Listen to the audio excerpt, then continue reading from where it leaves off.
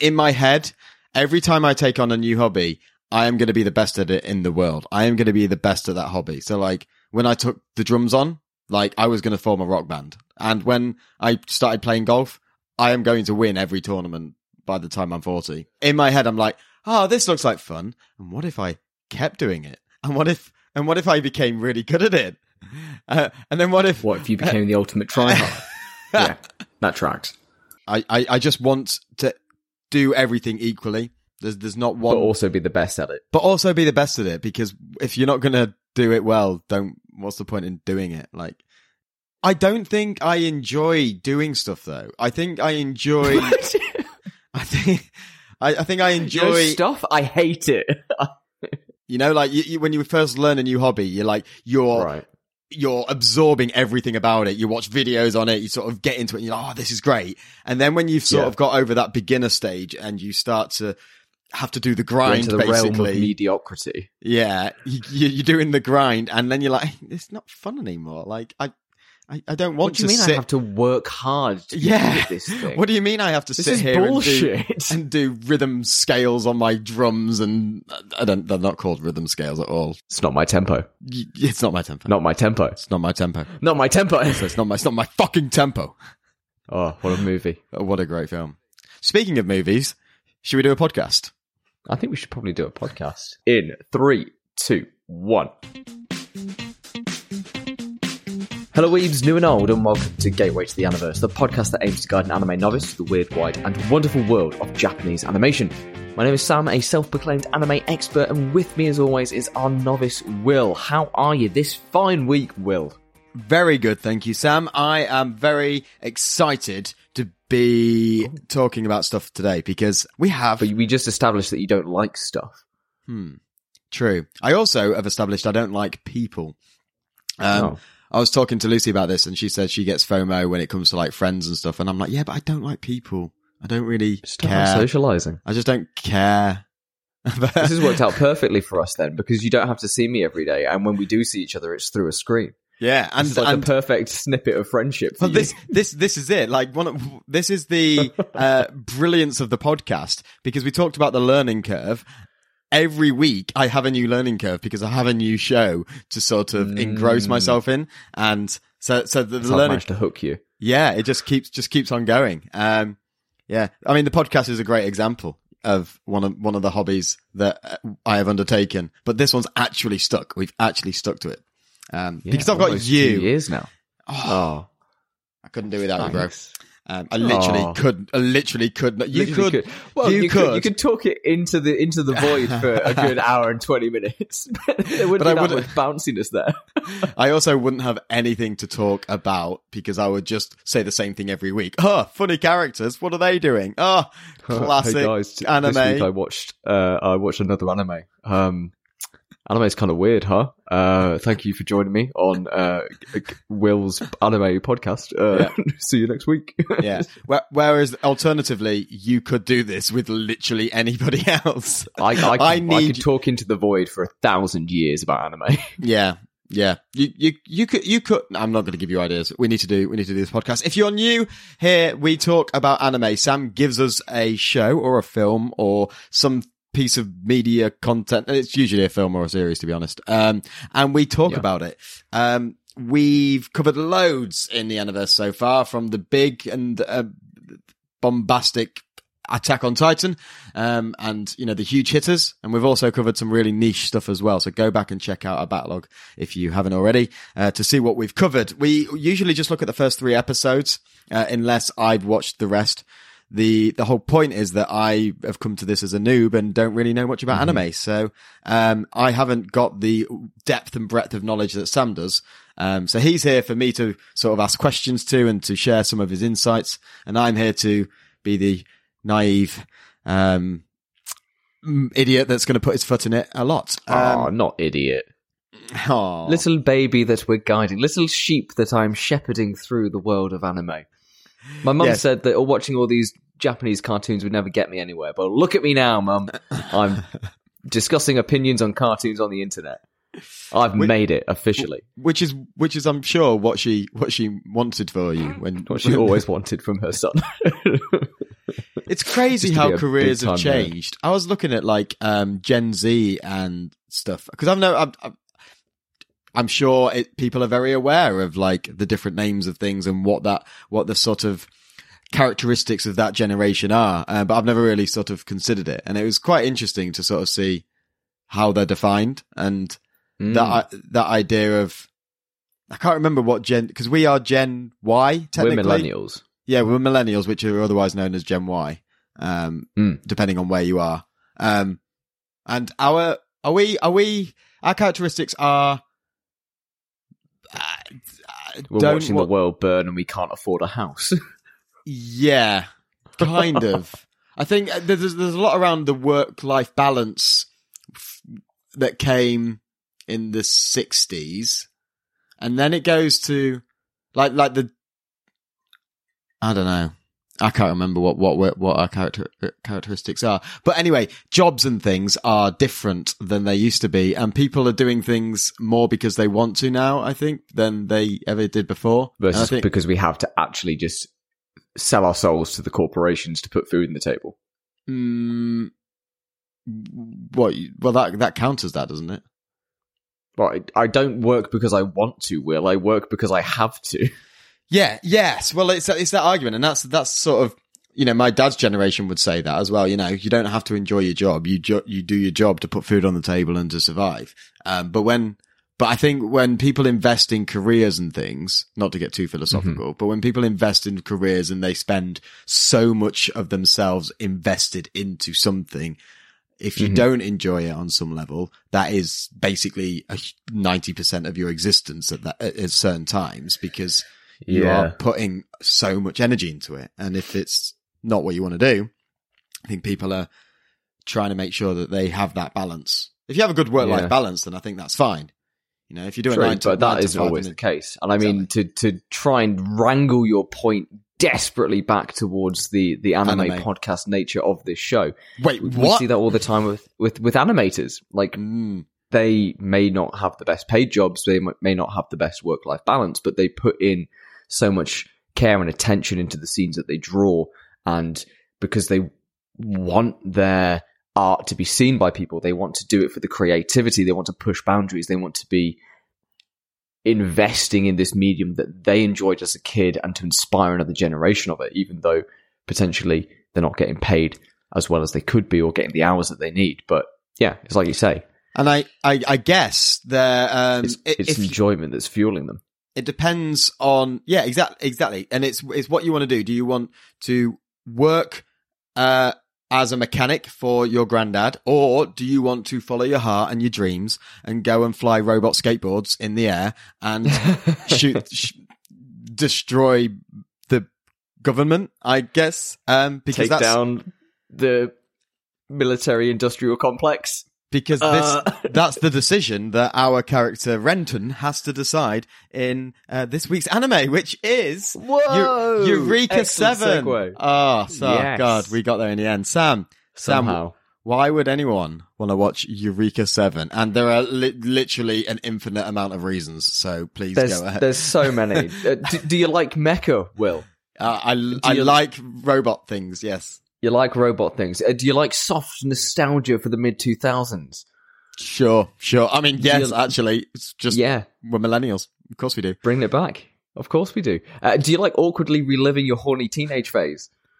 Of course. Speaking of those two things, we have just bought tickets to go see The Killers in June, so bring it on, baby. Dude, bring it on. Speaking of those two things, My Chemical Romance dropped a new song yesterday. Holy crap. It is 2006. 2006. We're watching Eureka 7. You're going to see The Killers. MCR's dropped a new album. Oh my God. Crap. I'm spoiling it. Oh no. What's he got?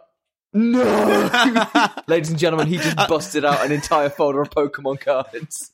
And Will's collecting Pokemon cards again. It is 2006. We're back, baby! Oh my God. Yeah, so this makes me so unreasonably happy. Yeah. So apart from those things, welcome to the world of Eureka 7 or Eureka 7, depending on how you want to pronounce it, because, Japanese is weird. Whether you're right or wrong, basically. Yeah, whether you're following what, was it Archimedes? Did he say it? Yes, with the bathtub. Yes, Eureka, the world's first streaker. Nice. So this is one of these, I'm coining the term, this new generational mecha show from the early 2000s, and it sits up alongside the likes of Gundam Seed, Code Geass, and Overman King Gaina, where the early 2000s were trying to bring in new fans to the mecha genre, and we got a bunch of new mecha IPs, including Eureka 7, to try and kind of pull in people to this new style of digital animation and showing that you can do these really interestingly complex mecha designs. And because it's digital now, you can move them and be more animated than ever before. This is almost part Code Geass, part Skate the Infinity, and part weird coming-of-age story. And Studio Bones, who've brought us the likes of My Hero Academia, have poured their heart and soul into this, and this is one of their first really big hits, I would say, in terms of reaching a wider audience. A lot of people have a lot of nostalgia for this show, and it's a world where you get big robots riding on surfboards, firing missiles at each other. So if you like any of that, then Eureka 7 might just be the show for you. Yeah, it does. Okay, let's get, we do a little transition now, don't we, Sam? Let's do that. We do a little transition here. Let's go it like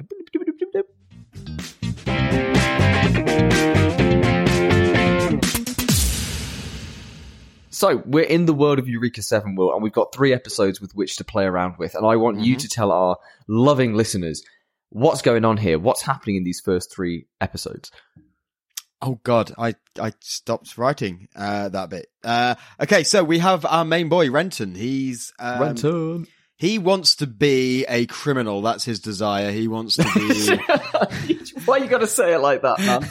I mean, he does. You're not wrong. Yeah, he's fed up of towing the line and doing a hard day's work. He doesn't want to go into mechanical engineering as his granddad wants. He wants to go be a criminal, flying on skateboards, dressing up in robot costumes, and who doesn't? Like, it looks cool as hell. Yeah, right. Dude's got a magazine. Dude's got a magazine and pull-up posters. Like, what is going on in this world? Right. He lives... So, Fenton? No, that's the dog. Renton? Fenton, Jesus Christ, Renton, get out of the mech. Renton! He lives in a shitty city, as a 14-year-old and can't get out. He points out he's 14 several times. A lot. Like, in the 3 consecutive sentences, I don't know whether it's just the sub or whether they just had a bad time of, like, translating it or what, but he just goes, I've been alive for 14 years. I'm now 14 years old. I've been alive for 14 years. 14 years. It's really bizarre. I feel like the Japanese might have some more, I don't know, poignance to that, or each one sounds a bit different, but it was very weird to see the same thing. No, he was just saying, 14 years. Was he just clarifying with himself? It was just I've been alive repetition. For 14 years? I am 14 years, so I have been, it's 14 years. It's good. It's been 14 years. Yeah. 14? 13. No, 14. Okay. As if he remembers that, like, when it started. Then a girl crash lands. Literally. What's the? I wasn't trying to be figurative. What's the figurative version? Crashes into his life. I guess. Crash lands into his life. Yes, that's good. That's what I meant. And she's cute. He likes her, and she has a big robot, and she seems a bit weird, a bit out there. A bit wacky, and doesn't blink. These 3 episodes follow Renton on his journey to become a part of the criminal crew, which I can't remember the name of the criminal crew. Gecko State. Gecko State. Also a very cool name for a criminal organization. But nothing to do with geckos, which is disappointing, because I do love a gecko. I mean, the ship looks kind of like a gecko. If a gecko had a really long neck and was a dragon. and was not a gecko. Was another type of lizard. So Gecko State is these rebels without a cause, I guess. Oh, they do have a cause. They have a very specific cause, in that they want to bring down the government of mechas. The government of mechas. The Mecca of mechas. Oh, actually, speaking of mechas of mechas, that's kind of what she's in. She's in the OP, the original ship. The Nervish Type 0. Yeah. So the whole plot is that by the end of episode 3, our boy Deku? No, Deku. Soma. I am saying protagonist. Kirito.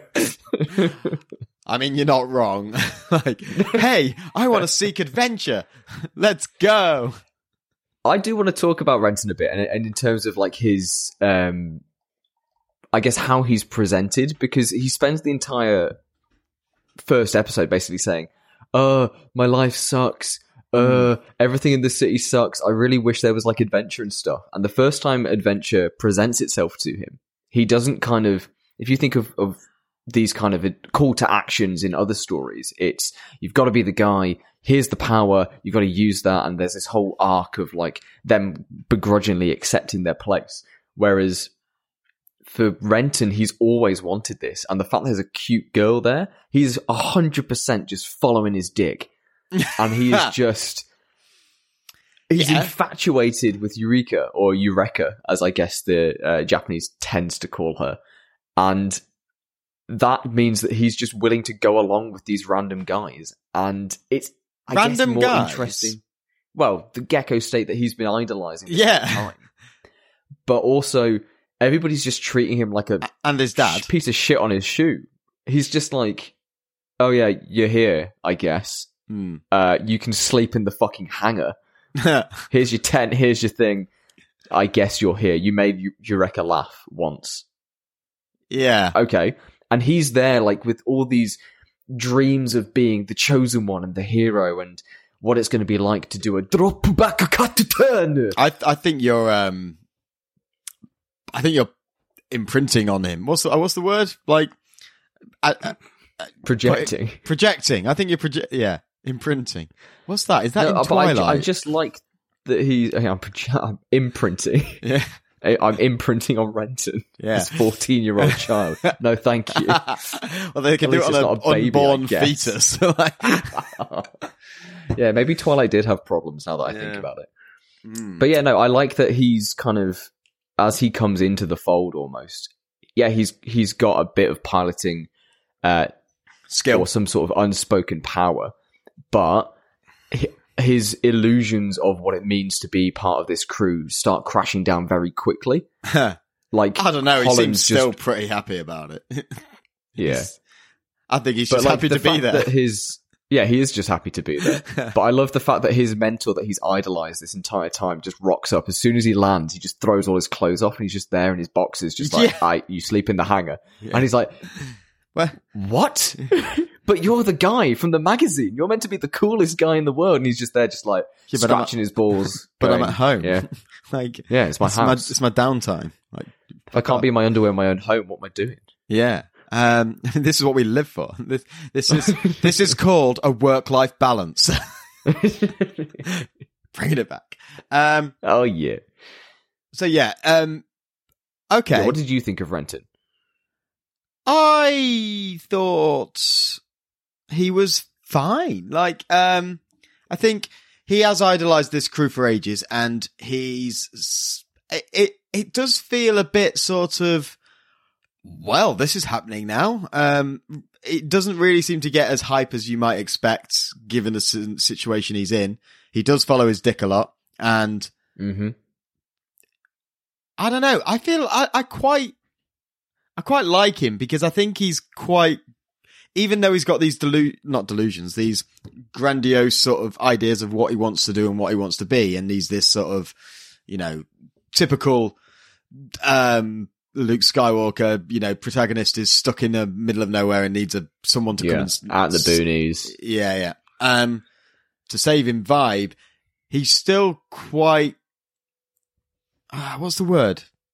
Not humble, kind of humble. He's just sort of like, yep, okay, cool. I'll go with this. I'll do that. He's not taking he takes everything in stride, does he? Yeah. He's just like, he's rolling with the punches instead of just being overwhelmed or thinking that he's the best ever. He's not doing like a power protagonist move, but he's also not a fish out of water. He's just kind of, okay, this is what I've always wanted. Play it cool. Play it cool. Yeah. Although he did lie to his uncle, his granddad, for some reason. Like, at the end, he's like, oh yeah, I'm going to become a mechanic. I'm going to train. And he's like, that's great. And then he fucks off. I'm so proud. And then he's just like, and he's in the mech. And he's like, wait, you little shit. Yeah. I'm not really sure why he did that. Like, he didn't need to, he could have just gone. He could have just, I guess it was maybe his sort of cheeky way of saying goodbye. Yeah. And I do like that, again, because so many of these stories, the protagonist goes off on their adventure and leaves all their family behind to just kind of be like, yes, this was the right thing for him. And they'd never get that kind of closure. At least Renton, in his own way, gets to say goodbye to Gramps. Such a dumb name. Renton. Renton. It's not a protagonist name, is it? Oh, Renton. Hello, Renton. Welcome to the Billiards Club. Yes. So would you like a fine Chianti with your wine tonight, sir? Oh, I think I'll have the Nerve Ash special. Yeah. Yeah. Okay, we'll go with it. Can we call him Ren? That sounds cool. Ren. Yeah. Sure. From Shaman King. Sure. Yeah. Ren. All right, Ren. Can you imagine Ren from Shaman King nickname? His full name. His full name was Renton. Renton. Oh my god, he's Chinese as well. So like, could you imagine just like his entire family of like Shao Fu and stuff? And it's like, I shall name my son Renton Fu. What? So they all have these compact drives, which seem to power these mechs. Yes. Let's talk about the mechs, because this is the big pulling point. Like you said up top, we've got. Honestly, let's talk about the OP. Okay. Because it's the very first thing we see. We haven't seen a show. It is the very first thing that we kind of kick into. We haven't seen a show that starts with the OP in episode 1 for a long time. They're usually, ages. Yeah. So it was quite nice to just get straight into the OP, see some action snippets stuff of the world and kind of what's going on. Get a feel for it. So as soon as it opens, we've got these mechs flying around on skateboards with doing like big energy laser aerial trails behind them. Yeah, aerial. It felt like SSX Tricky on crack. Right? Like crack. It was crazy. And yeah, it's like, what's not to like? We've got flying, we've got surfboards, we've got mecha. Like, does it make any sense? Probably not, because why does a mecha... think about it. Why does a mecha this complex need a board? Like, surely... We even see in episode 3, he doesn't really need the board. He's like, the robot does a lot of heavy lifting without the board. Yeah, also, it can... Rule of cool, I guess. It's also a transformer that can transform into cars. Into a car? Surely if it can transform into a car, and you have planes in this world... You could transform into something that can fly. I don't know what you're talking about. We need a surfboard. But Will, then what would we do with this giant surfboard that probably cost millions of dollars to make? No, you're missing the point, sir. You don't need the board if you can do the flying. No. We've already made the board. The mech comes second. The board comes first. Right. I mean, in all fairness, that is potentially true, because we see boards used just casually by Ren. I'm sticking to it. The civilians use them, and then there's the salesman, and Holland uses it as well. This seems to be kind of like a piece of tech that is well used throughout the world. So going back to the OP, yes. What did you think of the music and everything in general? I really liked it. I thought it was so fucking good. Yeah, it is nice. It's such a banger. It reminds me, and this might just be because of my newfound hobby, but it reminded me a bit of the Pokemon I got a bit of Pokemon feel. The electric trails, for some reason, I just associate with anime and like those shows that I used to watch. I don't know. It's almost like when a Pokemon evolves, that sort of like really high, similar kind of energy. Yeah, lots of colors, very bright, flashing. There's almost like a bit of texture in there as well. Yeah, yeah. I don't like it. I don't like it in this. I feel like it takes something away, the trails. I feel like we don't know enough about it for it to mean anything. And it's just sort of like, let's make it as bright and as electric as possible without really getting a sense of the power. Is it like a, it goes against the kind of the tone of the show as well, because the actual colors of the show are really muted and kind of, and it feels like they've just gone to be deliberately sort of, let's make it look as out there as possible, as bombastic and as sort of vibrant. Whereas I think it would have been better if it was something a bit different. But hey ho, that's just a personal preference, I guess.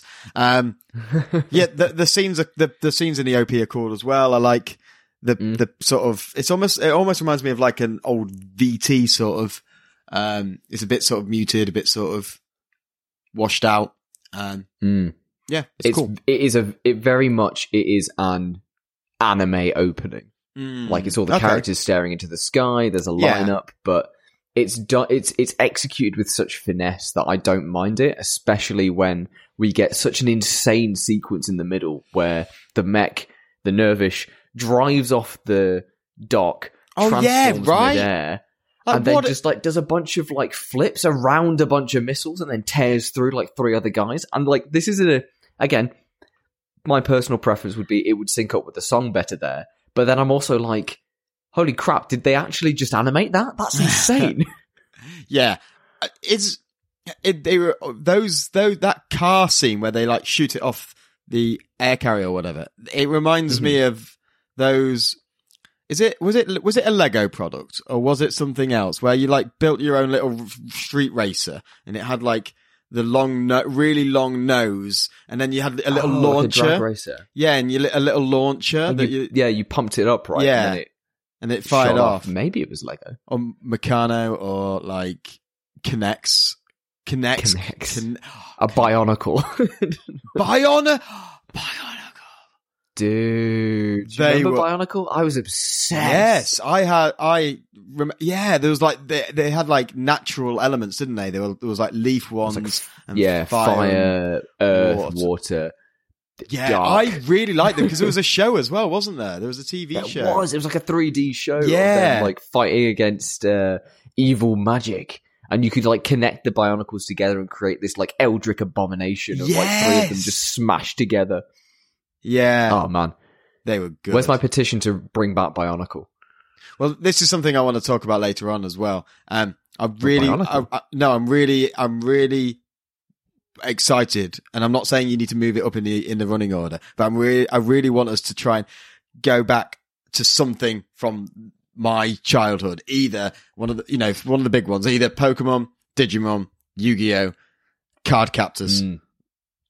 Something that I will have maybe have some association with, and I'm not saying they need to come soon. They can obviously you've probably got them in your plans at some point, but I am like, they're there since collecting the cards. I'm like, yeah, I'm excited. Anyway, back to Eureka 7. Yeah, cool. What would you give the OP before we move on to the next point? I would give it a flying skateboard. Mecha, I don't know. A good rating, a good score, a good score, a good one of those, because it is a good OP. Yeah, I think I want to describe something that is, it's basically cheating, right? Because they've basically just gone, what do people like? Well, they like robots. What else do people like? Robots you can fly. What else? Flying robots. What else? Flying skateboards. Did I mention that there are robots and they're on skateboards and they're flying? Yeah, you did mention that. And you know what? You son of a bitch. I'm in. Yeah. It's it is definitely cheating, but you've got to give them credit for just doing it and not giving just a going shit. for it. Just going for it. Absolutely, just unapologetically. It's an anime, absolutely unapologetically, and it's its own IP as well. Like, there's no manga that predates this. There's no light novels or anything. This is its completely new franchise, and they kind of hit the ball out of the park with the designs of the robots themselves. What did you think of the Nervish Type 0? Yeah, and I mean, as well as that, the other mech that we see, like, what did you think of them and their general designs? Because that's a big thing about being a mecha fan, is like, which is your favorite designs, which kind of suits do you like the best? What did you think? So I haven't got that much to compare it to, but I liked them. I thought they're quite a bit bigger than some, I think, because they had like 2 pilots in the main one that, on each shoulder, it was sort of like the little bubbles. But then also had a head. Why does it need a head if you're not going to be in the head? Why do you need it to be humanoid at all if you're not in the suit? That's an interesting question. Well, there's a lot of really like blink and you'll miss it moments in the first few episodes with these mechs, especially like the very first scene where we see Holland fighting a bunch of I guess the Navy or the Air Force. Yeah, and he does the little the upside down. Yeah, which apparently our protagonist can do. He's obsessed with, and he manages to finally pull it off in the second episode. Yeah. But yeah, like there's moments where you see the mech and like Holland cuts through one, and then like there's a big splash of what looks like blood. But then, and again they're humanoid, but then they've got wheels and they can transform. So there's more going on with these mechs than meets the eye, and we get these little breadcrumbs of what that means. I like that they're quite identifiable because they've all got like different unique designs. The color schemes and stuff. Like there was a greeny sort of camo-y one, and then there was like that Gecko Set uses, and then you've got Nervash, which is the white and red, and then the bad guys are all blue. Yeah. They're cool, and they kind of remind me a bit of Nightmare Frames from Code Geass with the wheels, and like when we see them moving around, they're not like running; they're kind of skating. Yeah. So that is probably the closest mecha that I've seen. Is that so that I was going to make that comparison, but I thought that was like, cause I don't know whether they're closely, so you think those are quite similar. So there must be mecha out there that are very, very different. Like we've seen, what did we watch the other day when there was mecha involved? The post-apocalyptic. 86. Yeah. So they're obviously very different. Yeah. Okay. They're a lot more they feel more practical, whereas here, there's something about these humanoid mecha, but even then, they've taken into account the designs and the fact that, okay, so how are we going to move this 20-plus meter tall machine? Okay, we'll just strap wheels to it and then get that to move them around. Oh, we'll give them a surfboard so they can fly through the air. They do. Yeah. You do lose a lot of the weight in the animation when they do like the far off stuff. Like sometimes the scales and stuff, they look like tiny little people. Skateboarding around, zipping around the sky. And then obviously it's weird to think that they're piloting them like a plane rather than with like pedals and like levers and stuff. Levers and handles. Yeah. I will say though, there are some really nice moments where we get right up close to the mechs as they're maneuvering in the air, and like you see the wind lines like brushing past them, or you see Renton's getting affected by the G-force, and they do take steps to give these machines a better sense of weight in some scenes. There is a lot of flashy flying and aerial ballet, but there is also the idea that yes, this is a behemoth of a machine. Like when it crash lands in first and just destroys his bedroom, and then she sets his room on fire. It's a funeral. What do you mean? There's stuff I can use in This is my stuff. Why are you setting it on fire?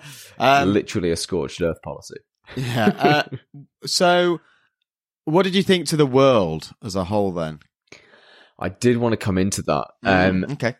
Very much they throw you in the deep end. There is a lot of terms that just kind of get thrown around and characters refer to stuff And credit to the show, as if they've known it their whole life. There doesn't seem to be much, as you know, Bill. Yeah. Or as you know, Bob. There's a lot of just, compact drives are a thing. Yeah. What are they? Fuck you. Who cares? Oh, there's these Traper waves that we can use to fly sometimes. What are they? Fuck you. Doesn't matter. Good. I'm glad it's not just me, like, missing key information. I'm just like, there is. Okay, we're going with this. Sure. Okay, we're just gonna. They keep mentioning hold our hand up in the sky, called see what we can scuds, see. Which we don't see in the first 3 episodes at all. Right. They come back into it later. Right. Like, there's just, you are thrown into this world with Renton, and at the point where the story begins, and I quite like that because you don't need exposition of, well, there was this big catastrophe that caused these special waves to do this, that, and the next thing, or like every human at birth is given this compact drive. Like, I can't remember because it's been a while since I've watched it, but we don't have that exposition forced down our throats of, this is why everything in the world is the way it is. Just keep up. Yeah. It's. And I can imagine the pretty skateboards. That I imagine that could be a turn off to people, like not being potentially sure of what they're supposed to know, what they're supposed to understand, and having to try and navigate and keep up. Because there was also a bit of time jumpiness, flashbacks. There's a few flashbacks to gravesides and remembering his sister. Yeah. There's also a really annoying scene when they cut. Oh yeah, when the missiles the machine for the first time. Yeah. The missiles are coming at him, and then it cuts, and everything's fine. And I was so fuming. And thankfully, they went back and they sort of explain what happens, and it's a big deal. So I get why they did that, because they were sort of building that suspense and keeping you curious, because there's all this weird stuff happening that we want you to focus on. But at the time, I was just like, what? It's like when the power cuts out. What do you mean you're not showing me? Right before.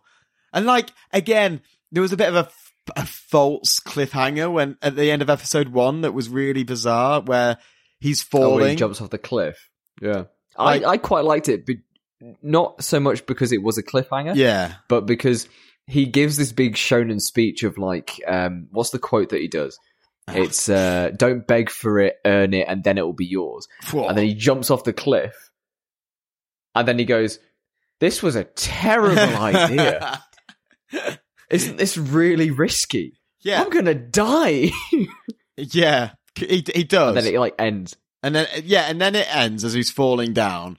But even after the, in the next time, the preview, like it literally goes, he's fine. And then he does this. Right, don't worry. And it all goes swimmingly. Some spoilers. Yeah. Yeah, it was just a bit of a weird way to do it. I guess it was kind of funny. He is, again, he's showing that sort of, he is a bit grounded. He's not like just shouty, believe everything. He can think a bit more independently than that. He's not just a one-track mind character, which is nice. He's got a bit of depth to him. And can make it feels almost like he's making decisions autonomously, whereas in previous shows, it's like My Hero Academia, with, what's his name? Deku is so one track. Like he's a one trick pony. He tries hard. He wants to be just like All Might, and he just goes on that path. Like I don't feel like his character grows. There's no nuance to him. No, he's just, I'm going to do this thing. And the study comes not from him as a character, but seeing how he and the people around him react to his power. And the way that he's damaging himself. He's not growing. He's just adapting to the fact, like, because he's got a power that's too great for him. Yeah. And there's no character, like, from the beginning of the manga to the end, or like where we are currently, Deku himself, his personality hasn't changed. There's been no big shift in who he is. It's just the trials that he's had to overcome is him, I guess, maintaining his personality. Like if you put him in a compromising, I think the test is if you put them in a compromising situation or a situation where they could have a bunch of options. With Deku, I feel like the viewer would always know what he's going to do. He's always going to try his best, push himself, and he's going to overcome his obstacle because that's what the character needs to do. Whereas here, I think you could throw a situation at Fenton and he would bark at it until it goes away, or he would do something, but you don't know. And his owner, his Gramps, would run after him and try and get him back. You couldn't predict necessarily what he's going to do. He's got a bit more sort of that uncertainty. He could go this way, he could go this way, and you feel like he's a real person who's making his own decisions. Yeah, I 100% agree with you, because we see a number of times when Renton is stressed, he's got different reactions depending on where he is. Like, somebody starts chiding him about how his dad was this big hero, but they're not sure whether he actually did die, and Renton lashes out. He punches the guy and gets into a fight. Later, when he's getting missiles fired at him and he thinks he's going to die, his response is like, his stress response kicks in and he just blacks out. Yeah. He basically freezes. Yeah, his grandpa starts to take his board away from him and he runs after him and he's like decrying, be like, no, give it back. I'll do what you want. And this is something that I really like about Renton's character, is that he's portrayed and it is beaten over the head with us that he's 14 years old. Yeah. And he acts like a 14-year-old. Yeah.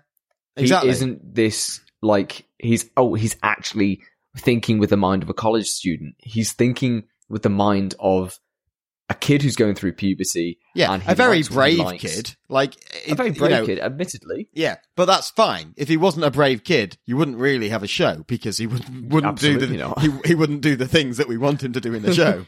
So there has to be some, forgiving of the character's unbelievable traits potentially, but you do get brave kids, I guess. I don't know, I was a scaredy little shit, but I'm assuming some children are brave. Yeah, and the whole magazine stuff, he goes, reads the magazine to find out how to talk to girls. He's like, wait, what?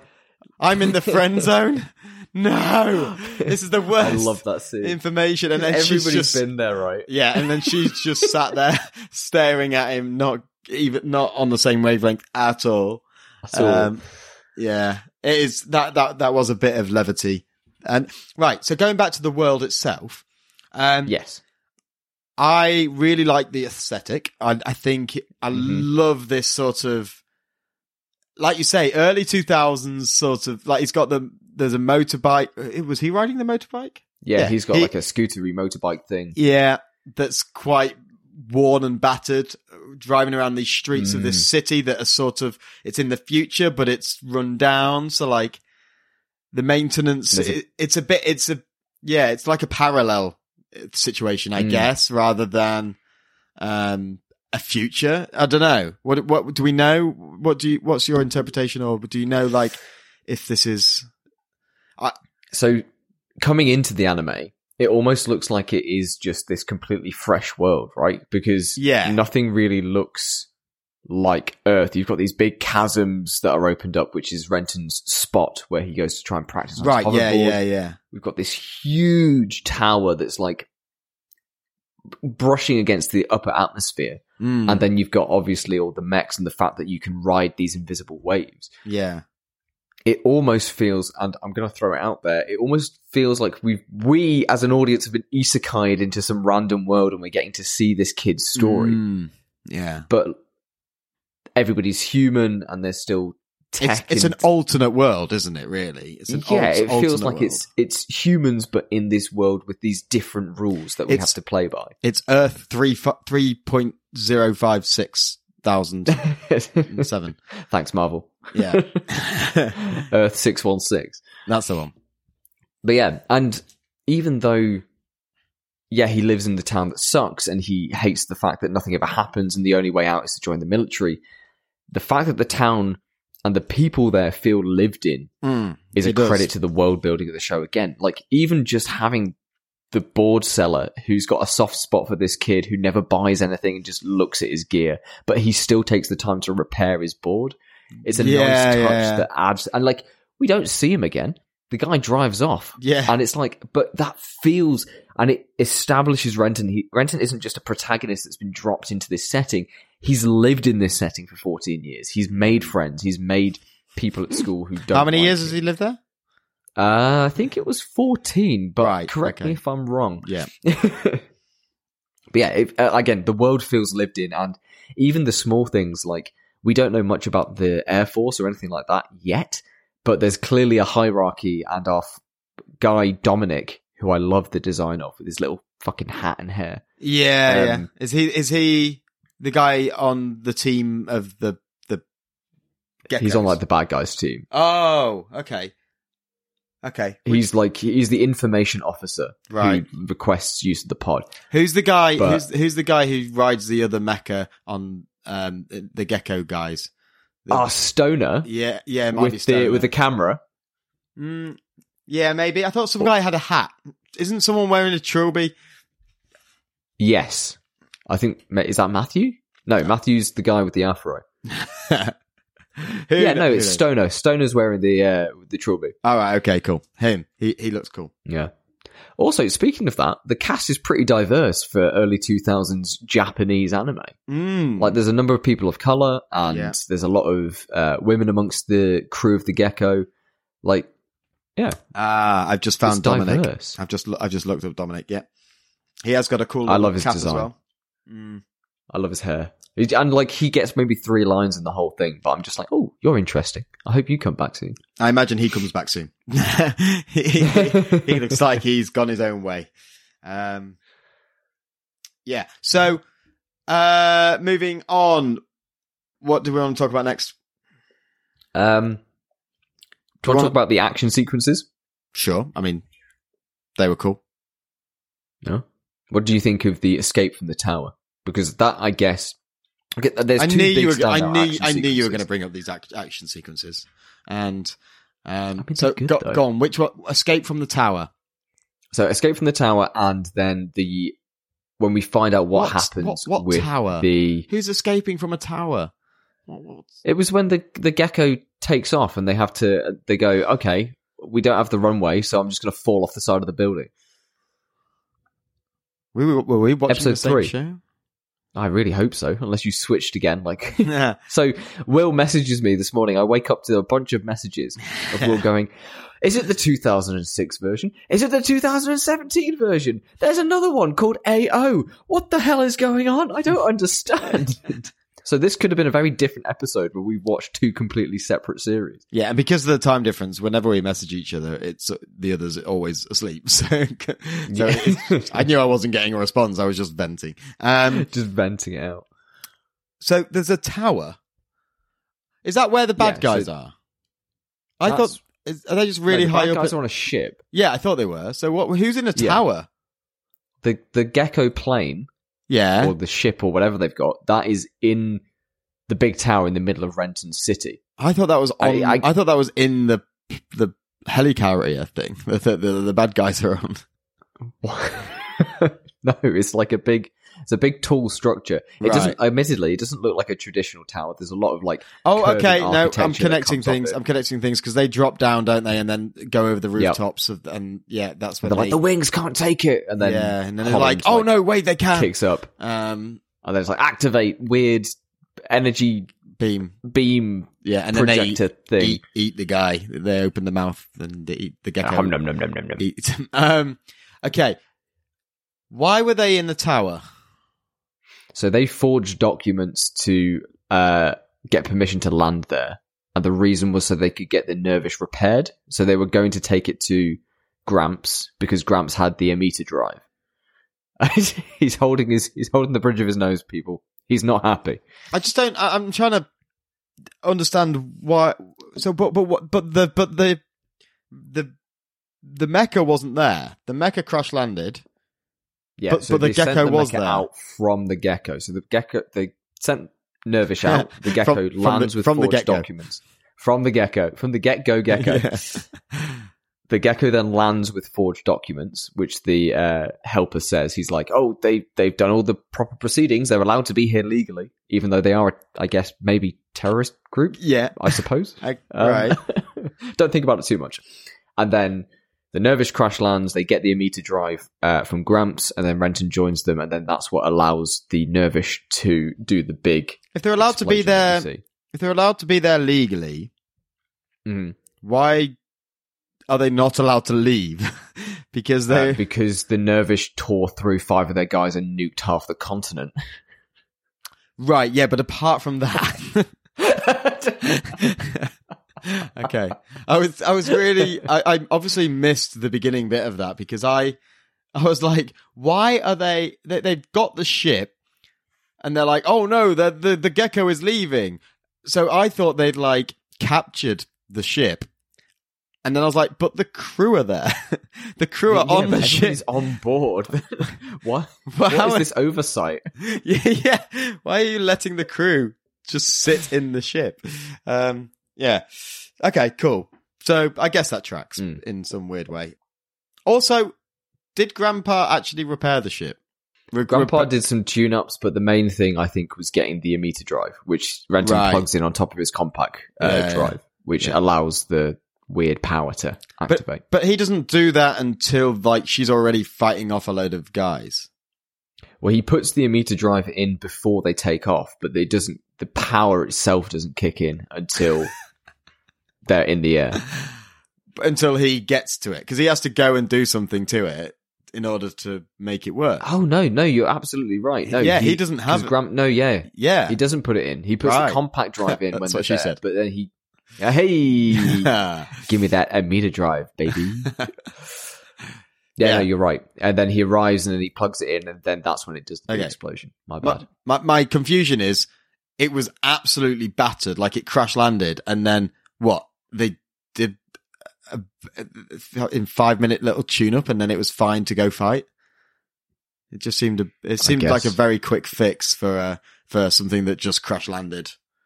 But hey, it crash landed. Even then, when it was put up in the hangar, it looked pretty fresh. Yeah, there wasn't really any dints in that thing. It can't lightly buff out any scratches. It was like when in the Mark Wahlberg Transformers, it reminded me of that scene when it's is it Optimus is hanging there? He's sort of just stood up in his workshop.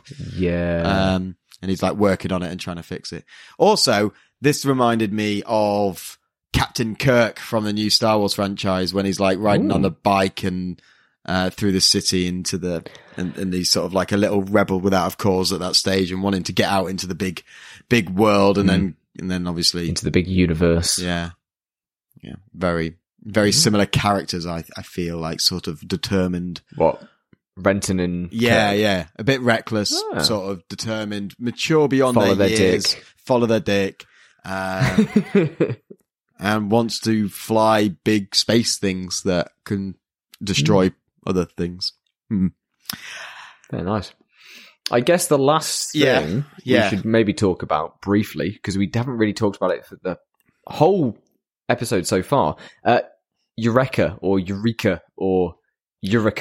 You mean whatever? One half of the creepy girls from The Shining that sort of just absolutely unblinkingly stare at you for too long, weird stuff. How long was that pause? Was it that moment where there was a bit, and I remember thinking, they're spending a really long time staring at this person. I think it was that bit when she was just sort of stood, and like her eyes. I don't know what it is, but the way that she's drawn, her eyes seem a little bit like almost not quite cross-eyed, but like kind of halfway there. So it's really unnerving looking at her when she's just like reacting to stuff. Yeah. She feels very out of place. But that's who Renton has decided he's going to follow to the end of the world, even if she is a mother of several orphans. Holy shit. I think I've just found spoilers. Oh no. They get old. Like they grow up. He does not stay 14. I'm guessing that's probably the sequel AO that you're looking at. Oh. Let's go. Okay, maybe, yeah. 7 trilogy movies. What? Yes, they basically, so Eureka 7, because it was such like a anemone sentimental anime for so many people, and because mild spoilers, big robot, everything's canon. So all the spin-offs are all canon and everything like that. Basically, they did a new series of movies, which are almost like a reboot of the original series, right, but also add new information, but are also a slightly different retelling, but also it's canon. So sure, why not? Yeah. All right. Yeah. The Eureka 7 universe is a bit weird, but kudos to them, I guess. They just kept going. Kudos on them for cashing out and making... Yeah, definitely. Okay. I mean, various fans have opinions on the various spin-offs and stuff, and that's a nice way of putting it. Yeah, okay. Like various fans have opinions. Series. Have opinions, very political. But other fans don't have opinions. Okay. Yeah. Anyway, we're not talking about the sequel series or canonicity. No. Anything else that you'd like to mention before we move on to just the ED assessment? Oh yeah. What did you think? I was fully prepared to hate this. You were fully prepared to hate it, but you didn't? No. Because it starts off with just like the most boring shot in the world for like a good 10-15 seconds of just like tracking along that gutter. Yeah, I'm like, all right, it's just going to be like a really boring like lullaby song.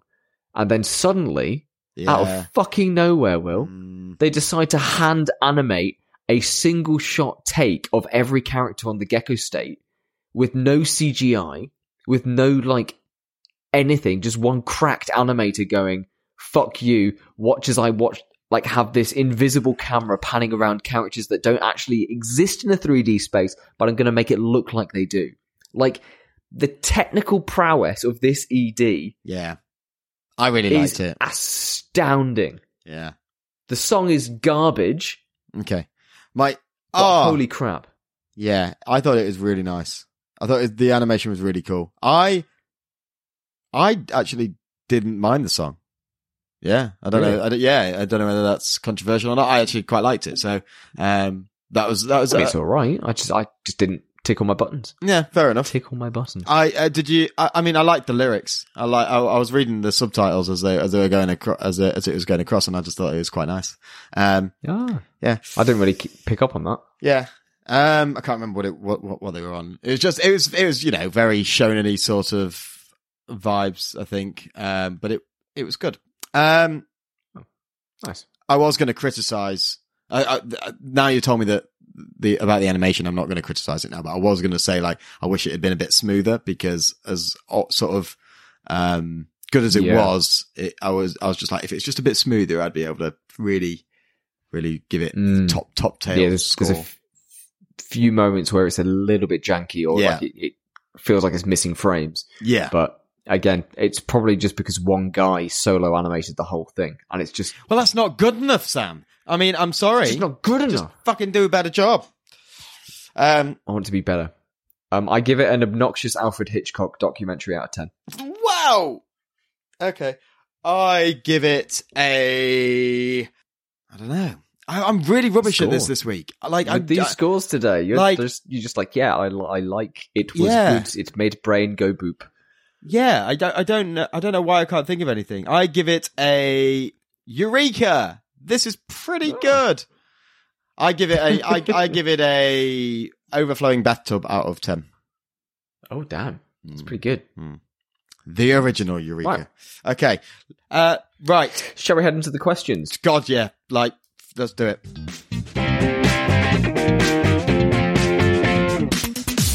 Okay. Alrighty. Yes. After you. Okay. Please. Thank you. The first question is about concept and execution. It's a big tick. It's mecha. It's fun. The world building is rich and diverse enough that we believe it and can engage with it and buy into it. And the characters are cool. We've already spoken about, Renton and his sort of well-developed character. We've talked about all sorts that I think come together really nicely. So the execution as well is done really well. And you know what? They looked out. I say they looked out. It's obviously a deliberate choice, but there's a lot of shows that don't do this. the self-contained arc of the 3 episodes worked really well as well. It was a nice sort of like, yeah, cool. Now we can move on with the rest of the show. So that obviously, absolutely, for me, really helped sort of contain it and make me feel good about the show. So yeah, really big positive with the concept and execution. You? Yeah, fully agree. It's an interesting world, even though there's a lot that we don't know about the world or why things are happening, or even like the motivations of the Gecko State and the military and everything else.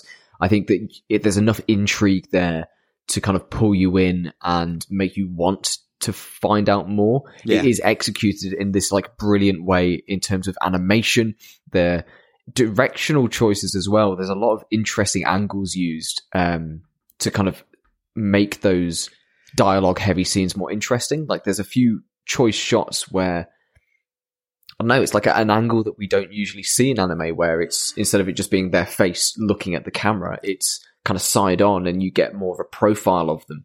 And again, the color palette is choice and muted, but also gives this really nice impression of the world. Yeah, I think it's just a great idea executed with a lot of finesse. It's good. I can see why it's got such a big fan base and why people like it. Why it's got a special place in people's hearts. Turn-offs. Certainly. Turn-offs. Anything that this show does that might turn people away or not keep a noob hooked? Yeah, I think we talked about it a bit, and even when I was praising the concept and the execution, it's that idea that, yes, there's a lot of information that kind of goes over your head and isn't explained in a lot of detail, or doesn't even have a throwaway line explaining it. It's just, you just have to accept this world for what it is and hope that they get round to it later down the line. But other than that, I was just going to say, especially considering it doesn't have a manga to go with it, it'd be like if you sort of could read around it and have a bit more background, that might cover all bases. It almost feels like it needs a handbook or something to go with it, or like subtitles, or like Attack on Titan with the extra information that you don't need. The mid-cards that you don't need this information, but it might help and people might want to explore it. I will say that after the first episode, I did Wikipedia a bunch of stuff about elements of the world, because I was like, this is really interesting and I want to know more, so I'm going to go seek out that information. Yeah, cool. Apart from that, though, I don't think there's much that'll turn people off. I think it's done in a really sort of interesting way with the storytelling. There is so much intrigue. There's relationship It's very stuff. accessible. It is very accessible, despite the inaccessibleness of the information. And what's going on. I guess because it decided to focus more on the character of Renton and his journey instead of the world itself, and just drip feeding us those bits, it's a lot easier to get on board with the story. We're almost just as clueless as he is. Obviously, he knows more about the world, but he's still a 14-year-old boy, so he probably doesn't know as much about the political disagreements and the structures that sort of are there behind the scenes. So I think we're both on the same page. I don't think this is going to be a shocker. Are we happy to put this in the Aniverse? Oh, absolutely. Yeah, definitely. I think I am going to be going and rewatching this series. Like, I had to hold myself back from watching episode 4 plus today. I wanted to just sit on the couch and just go, yep, everything else. Yeah. I think because when I first watched this was when I broke my leg. So it was one of those shows that I was like, everyone talks about it, so I'll stick it on in the background. What karma? You break your leg and then you watch a show about surfboarding in the sky and you're like, why can't I do that? With a stupid broken leg. I was so jaded. But I shotgunned this in about 2 days. And I don't retain much after these first few episodes and a little bit about the end. I'm literally like primary effect and recency. Here's the question. With this show. Here's the question, and this might be a segment we introduce. What did you put it on your anime list?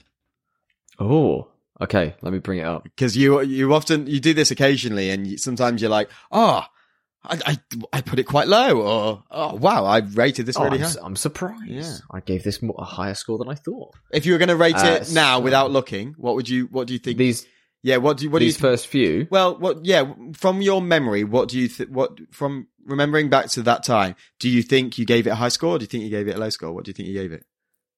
I think as I am now, and from these first few episodes and what I remember the snippets of, I reckon either a 7.5 or an 8, I would probably say. Okay. Because I think it is very well done.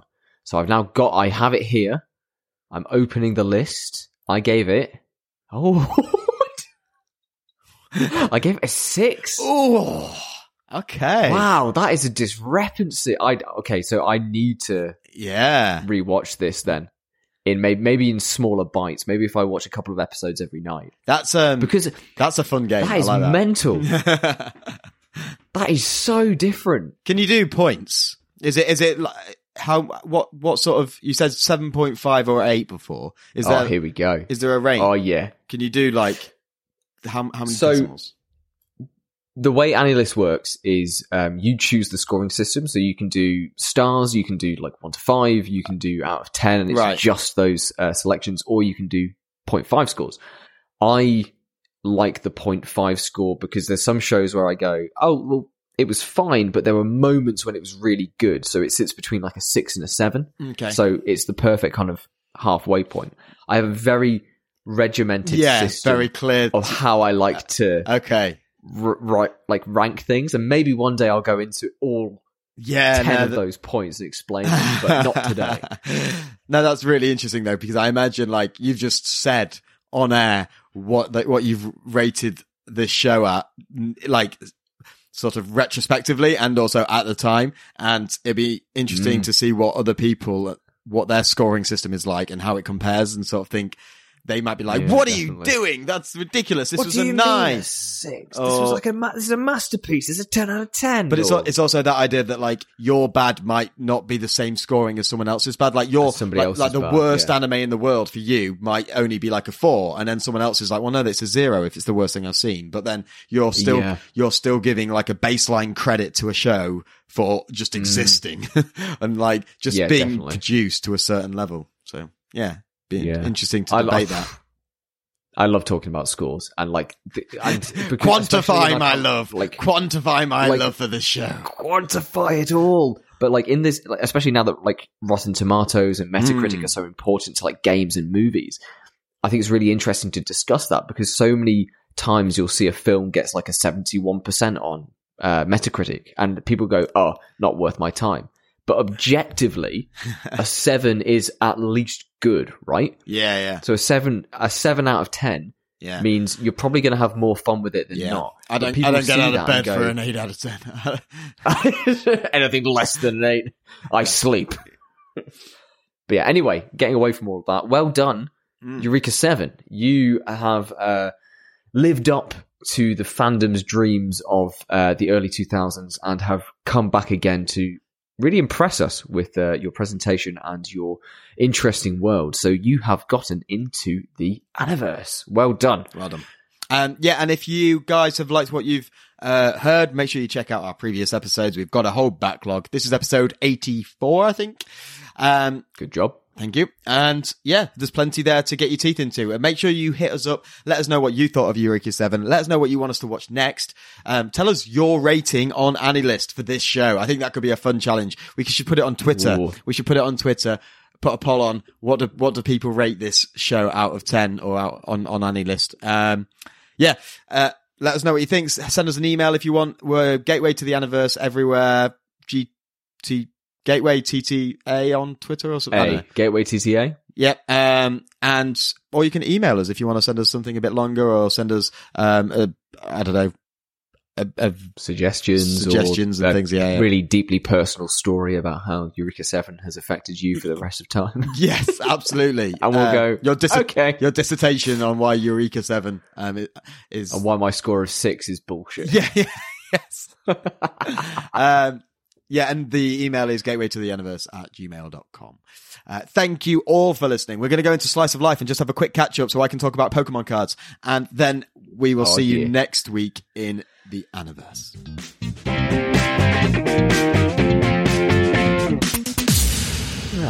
Welcome everybody to Slice of Life. And it's a nostalgic episode today. We've been talking about Eureka 7, which is very nostalgic for a lot of people. We talked about MCR is back and going to see the Killers live. And Will, chomping at the bit. I can see it. Please tell me, how has this Pokemon card addiction come back after... When was the last time you bought a pack of Pokemon cards? You know, look, I've got a terrible memory. I don't remember primary school much. I barely... I genuinely don't. Like, people say, oh yeah, I remember doing this in year 6, or I remember doing this in year 5. I'm like, I genuinely don't remember anything. I've got very small snippets of like relationships between friends and stuff. Like, I remember playing this game, or I remember this event. But like, I don't really remember learning at all. And I don't remember... Wow. I don't remember buying Pokemon cards. I had Pokemon cards, but I don't physically remember. And I remember being quite a tight child. So with any pocket money, I remember like, oh, I don't want to buy cards. Like, yeah, saving it and stashing it away. I remember very specifically having that perspective that I thought it was a bit of a waste of money, but I liked to have the cards. So it was a really weird dynamic. It's got cool artwork, therefore. So I remember having loads, and then I remember we don't hoard things in my family. So like we've thrown away everything from my childhood, and I hate my family to this day for that. Like the Beyblades, the Nintendo 64s, the PS1s, all of those old consoles that are now worth stuff. Just been passed on to other family members that have then been discarded, or they've made money off my childhood dreams. So all my childhood Pokemon cards were binned, and one of the podcasts that I listen to, the Super Carlin Brothers, the Popcorn Culture, is they often talk about Pokemon, because Jay has, in his adult life, he's always been a big fan of Pokemon. He does all the Nuzlocks and stuff online, and I love a Nuzlocke run. And he has relatively recently, I'd say the last couple of years, probably lockdown. I think a lot of people have got back into it since lockdown. Definitely. He started playing the trading card game again and collecting and stuff. And the way he talks about it, I was just like, you know what, that'd be really cool. So I started watching videos, started looking at how to get into it. And I just thought, screw it. I'm gonna do it. So I went and going all in. I'm going all in. I really do want to start, like, basically, you've got to apparently, this all the videos said, you need to decide what you're going into it for, because that makes sense. I've watched a lot of pack opening videos and like people who do it for the rare ones, or do it to try and seek the glory. So you can like build sets, or you could build decks. Those are two different things you could do. You could do it for the nostalgia, trying to buy old cards that you particularly like. Some people just try and find all the different variations of their favorite Pokemon. And you know, there's loads of different ways that you can go about collecting. Some people do it for the money and try and buy and resell, flip them over afterwards. So there's loads of different stuff. And for me, what I want to do is I think I'm going to try and collect sets. So like evolutionary chains and stuff, like so Charmander, Charmeleon, Charizard, or like no, there's the Sword and Shield. The entirety of a booster. Yeah, the entirety of a 1 to 168, whatever. Try and collect, buy the packs, you know, cycle through the ones that I've got and collect them in a ring, in a binder, so that I've got full sets of this particular release of Pokemon. Cool. So they release every like 6 months or something. Yeah. And then, so at the minute I've got a couple of sets on the go. Off the top of my head, I can't remember what they are right now. But I've went and bought my first few packs, spent about £20. Nice. I've got one of the sets. So I've got a giant, what they called, like, promotional card, a promo card, of a Pikachu. And I was like, that's cute. I'll get that. And then I've got I've bought a few single packs as well. So I've started my collection. I'm going to get a few packs a week potentially and just build it up slowly. I'm not going to, and I do eventually want, when I've got enough, I do want to try and build some decks and like get into, like I actually playing competitively. Yeah. I downloaded the online trading card game. Because each booster pack comes with a code, QR code thing to play online, right? Yeah. And that's all free. Like you can battle and earn coins and then spend those coins. So it's, so it's free to play, but you can pay money to get online cards if you want to. Similar to Duel Links with Yu-Gi-Oh. Yeah. But it also teaches you how to play. Like, it takes you through all the tutorials and stuff of the trading card game. Oh, that's good. So that's also been basically what I've been watching on YouTube a lot of as well. I've been watching some people playing. Nice. I've been watching card openings and just sort of getting a feel for, because I don't really know anything about it at this stage. And the cards are like, the way they talk about the cards, I'm like, okay, I guess that's good from your reaction. And like there's so many different variations, so many different, sets that are just like, mind boggling of how these things interact, of how they've sort of, people know just everything about these cards. And I'm like, wow, yeah, it's going to take me a while, but very excited. I want to see you. So next time we do the podcast beforehand, I want you to have a fresh booster pack. Yeah. Okay. And I want you to do the thing where you open it and then you put the three at the back. Three at the back. And I'm your only viewer. And I get to see what you've got. And you have to go off of my hype. I'll hold it to you, to the camera. Brilliant. What about you? Enough gushing about Pokemon. What have you been up to? I've been on a bit of a Sonic the Hedgehog kick. You over said the past earlier, few days. You mentioned. Okay. I've been replaying Sonic Lost World. Right. I got it on Steam ages ago, but I just never got around to playing it. It was on the Wii U, and everybody says it's like one of the worst ones because everybody hates Sonic. Yeah. But I've quite enjoyed it. There's a lot of bullshit. Right. There's a lot of moments where the game, like, they've given Sonic a run button. So his normal speed is he just walks around, and you have to press a button to make him move faster, which seems very counterproductive. But it ties into the level design and stuff. It's like the fastest thing in the world now walks very slowly. But, I'm on the last level now, and it's only taken me about 5 hours of playtime. So it's a good little game. Yeah.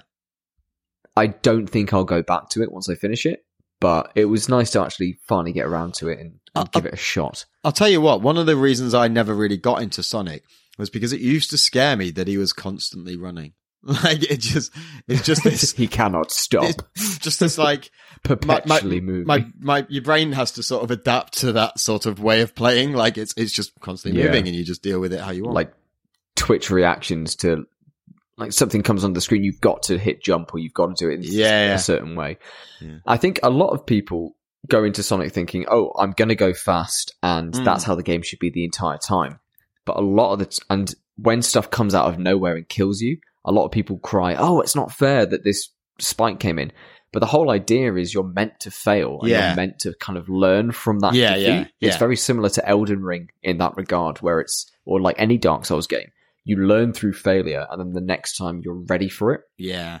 So there was a level I was playing earlier today, I love how you managed to link Sonic to Elden Ring. To Elden Ring. It's the same Sonic game. It's the Dark Souls of platformers. It's basically the same game. It's basically the same thing. Sonic with a big sword. There was that one game where he had the big sword. Cool. But yeah, I was playing a level earlier today, which is seen as one of the hardest levels in Lost World, where there is a lot of instant deaths. But by the end of it, I was sitting there going, yeah, dude, I'm cracked. I fucking got this. I've just made like 5 jumps in a row that I couldn't do like 20 minutes ago. Yeah. I'm amazing at this game. And that feeling, muscle memory and stuff that's sort of just... Exactly. Like Sonic Unleashed, I put so much time into that when I got my Xbox back in like 2008. And there's one level, Spagonia from Sonic Unleashed, and I've got that down. I was watching a speed run of it the other day, and I had my hands like just kind of in front of me, and they started like pressing the buttons as he was doing it. I was like, yeah, that'll do. Nice. But yeah, other than that, not a great deal. Just chilling, watching seasonal anime. Spike's Family is still very good.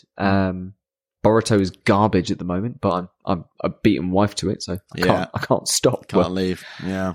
And the golf anime is insane. They just murdered a man with a bazooka to set up a golf game between like 2 rival mafioso companies, and one of the girls is building a Gundam model in the background. Like legit, uncopyrighted, it's a Gundam. And I'm sitting here like, this is the greatest thing I've ever seen. Nice. I am very curious to see this golf anime. We have to do it. The second that anime ends, we are watching it. Why are you insistent on it ending? Is that like... No, I kind of want to have the whole picture before going in. I think that's the... Yeah, that's fair. That's the vibe. Yeah. But yeah, that'll do it for me. Brilliant. Okay, well, again, thank you all for listening. If you stuck around this long, make sure you hit us up with your favourites, nostalgia from your youth.